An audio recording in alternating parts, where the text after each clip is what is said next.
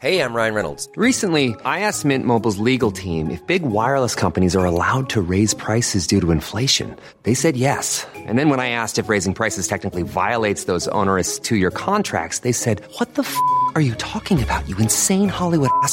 So to recap, we're cutting the price of Mint Unlimited from $30 a month to just $15 a month. Give it a try at mintmobile.com/switch. $45 up front for 3 months plus taxes and fees. Promo rate for new customers for limited time. Unlimited more than 40 gigabytes per month. Slows full terms at mintmobile.com. Hold up. What was that? Boring. No flavor. That was as bad as those leftovers you ate all week. Keke Palmer here, and it's time to say hello to something fresh and guilt-free. Hello Fresh. Jazz up dinner with pecan-crusted chicken or garlic butter shrimp scampi. Now that's music to my mouth. Hello Fresh. Let's get this dinner party started. Discover all the delicious possibilities at hellofresh.com.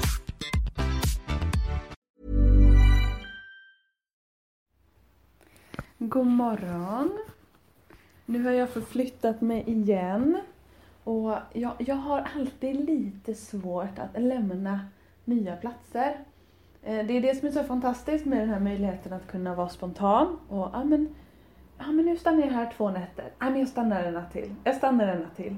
Men i slutändan så får man alltid lite bråttom när man inser hur många platser till det är man vill se innan man ska försöka röra sig hemåt. Och det är alltid samma sak. Så jag stannade längre i Porto än vad jag hade tänkt mig. Men till min stora glädje hann jag ju då förbi chokladbutiken en gång till. Vilket gör att jag nu här i Sintra utanför Lissabon har kunnat börja min dag med en god chokladbit från deras egen chokladtillverkning där på Chocolateria Ecuador i Porto. Så jag har ätit en 83-procentig ljuvlig choklad. Jag tror det var den jag pratade om sist i pratet också. Och har börjat dagen med den. Det anledningen tror jag till att det var så svårt att lämna norra Portugal var för att jag visste hur mycket mer det finns att se. Jag fick höra om små byar inåt landet, till exempel Braga som är värt att besöka. Jag hann aldrig ta mig ut till kusten norrut som ska vara helt ljuvlig. Och dessutom så säger man att det är fortfarande i norra Portugal som det faktiskt är billigt att resa. Sen så måste jag säga att Portugal känns väldigt billigt generellt. Men jag hade verkligen velat se mer av norra Portugal. Så det får bli en annan resa. För nu har jag ju tagit mig söderut. Jag är då som sagt utanför Lissabon. Jag tog tåget till Lissabon, bytte tåg och åkte direkt ut till förorten. Passerade alla förorterna och tog mig till en ändstation som heter Sintra. Och några av er har kanske hört talas om den. Har ni varit i Lissabon har ni säkert varit här. Och många åker hit bara för en dagsutflykt. Men jag tycker att det är ganska... Jag kan tycka det är lite tråkigt med dagsutflykter. För jag vill alltid få en känsla för platsen där jag är. Även om det bara är att man stannar en natt så att man får se livet på dagen och livet på kvällen. Och det är verkligen så typiskt för den här. Det är inte alls någon stor förort, men den är så vacker. Det är mest känt för ett moriskt slott högst uppe på kullen som man ser från själva från staden, så det historiska centrum. Men också för det fantastiskt vackra palatset med massor av färger. Som jag tror att det är det som de flesta fokuserar på att besöka. Det var i alla fall där det var mest kö. Otroligt mycket folk runt det här färgglada palatset. Och det är helt magiskt. Så jag känner att om man bara spenderar dagen. Så man tar tåget eller åker en turistbuss. Åker upp till toppen på kullen. Går in, tittar på palatset. Går över till slottet och sen åker man hem. Så har man missat den här magiska känslan som ligger i den här platsen. Jag som ändå älskar att gå. Jag slog absolut nytt rekord på min stegräknare igår. När jag promenerade över hela den här enormt stora parken utanför slottet. Och jag började ju såklart med att promenera upp. Jag bor ungefär vid tågstationen på ett helt ljuvligt litet hostel. Iggy hostel. Så jag kan bara rekommendera att det blir så här superpersonligt. Det är bara, man har bara 7 sängar, 2 rum. Och jag ska snart yoga här på altanen ute. För det ser faktiskt ut att vara sol idag. Så igår då som sagt, om vi återgår till berättelsen. Så promenerade jag upp. Och det är en ganska brant sluttning men otroligt vackert. Och det var helt dimmigt och disigt. Så jag promenerade upp in i molnen. Och det är en sån magisk känsla att se de här träden som blir så mörka silhuetter mot den vita himlen för att det är moln. Det kändes som att det började regna men det är bara vattendropparna i molnet. Så när jag kommer upp då i första hand till det här slottet som är...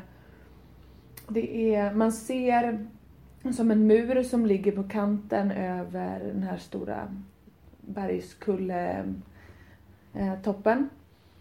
Och det ser verkligen ut som en borg från någon Sagan om ringen-film eller någonting. Jag vet inte.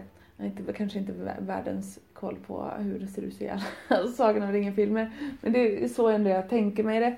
Otroligt mycket känsla. Och så tänker jag, men nu ska jag gå in här. Och de är, men vi rekommenderar att du kommer tillbaka sen. För du kan inte se någonting nu. Det är fint att promenera men det finns liksom ingen utsikt. För du är inne i molnet totalt.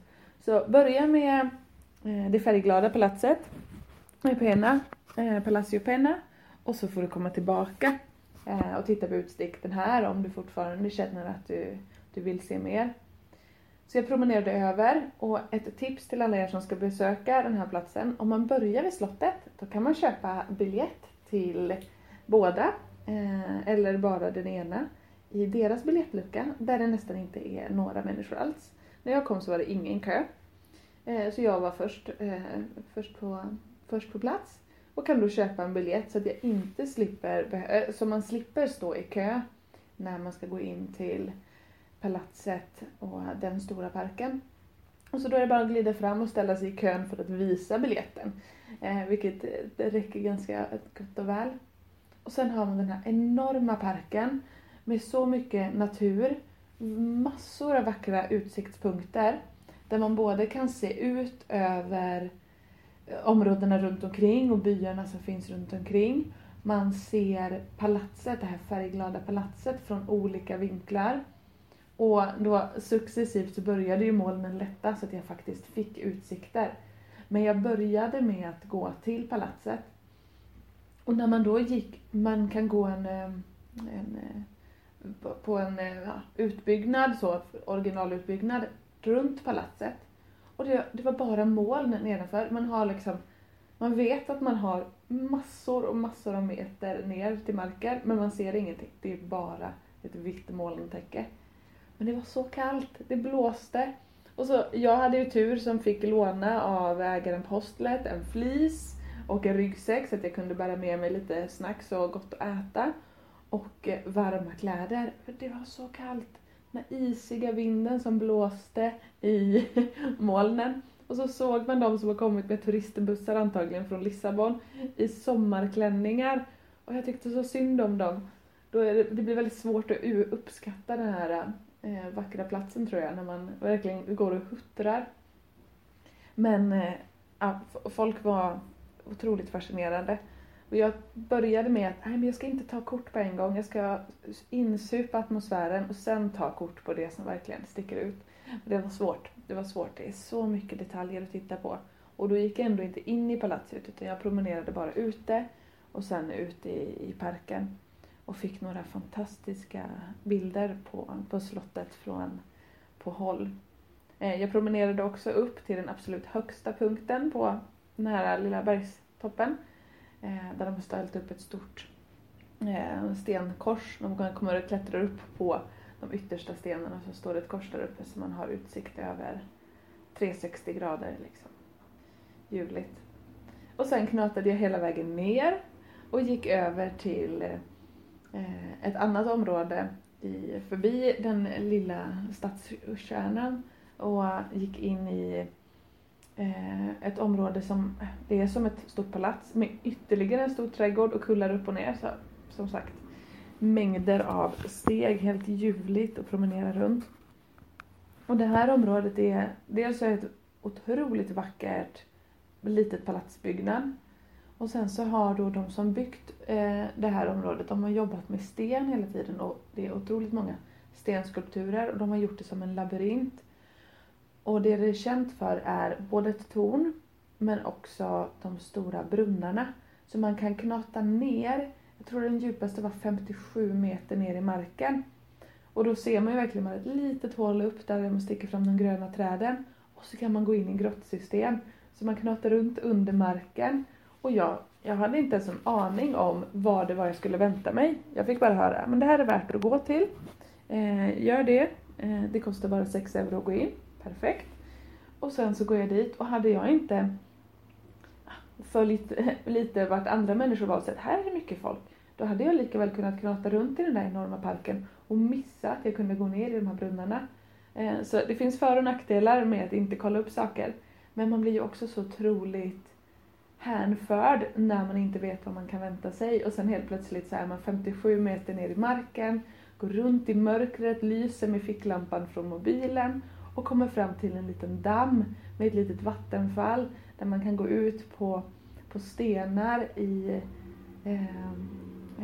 och vatten, man ser att det är vatten men det är helt täckt av knallgröna alger. Det var så ljuvligt. Och just där det kommer som en överraskning. Och sen efter det så får man knata in till stan. Jag träffade några trevliga människor, 2 tjejer från Italien, varav den ena ska plugga i Sverige i vår. Så nu har hon en kontakt där och kände sig väldigt lättad över att få ställa lite frågor om vårat komplicerade vintersystem och liknande.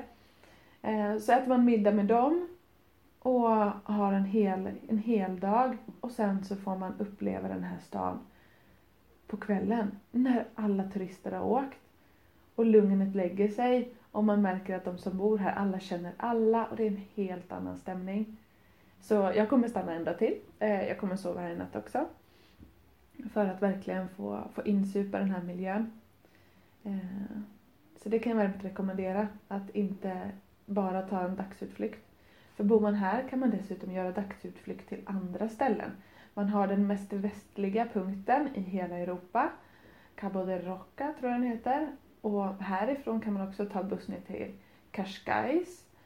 Vilket jag antagligen kommer göra imorgon skulle jag gissa på. Där man har en av de rika områdena utanför Lissabon. Några har jag hört att kalla det för Beverly Hills av Lissabon. Med en vacker strand och hamn. Och det finns också mer vilda stränder här omkring. Och det känns så ljuvligt att äntligen vara nära havet. Jag har längtat. Så kanske blir det en simtur imorgon i Cascais. Men nu ska jag yoga. Och sen ska jag ut och promenera igen i de här vackra kullarna. Så önskar jag er en härlig dag. Ciao!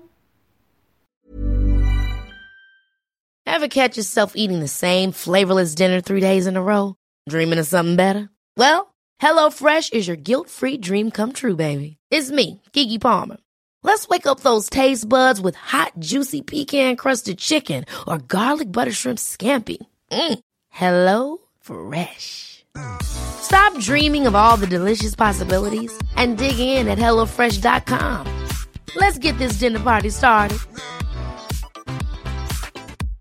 Imagine the softest sheets you've ever felt. Now imagine them getting even softer over time. That's what you'll feel with Boll & Branch's organic cotton sheets. In a recent customer survey, 96% replied that Boll & Branch sheets get softer with every wash. Start getting your best night's sleep in these sheets that get softer and softer for years to come. Try their sheets with a 30-night guarantee. Plus, get 15% off your first order at bollandbranch.com. Code BUTTERY. Exclusions apply. See site for details.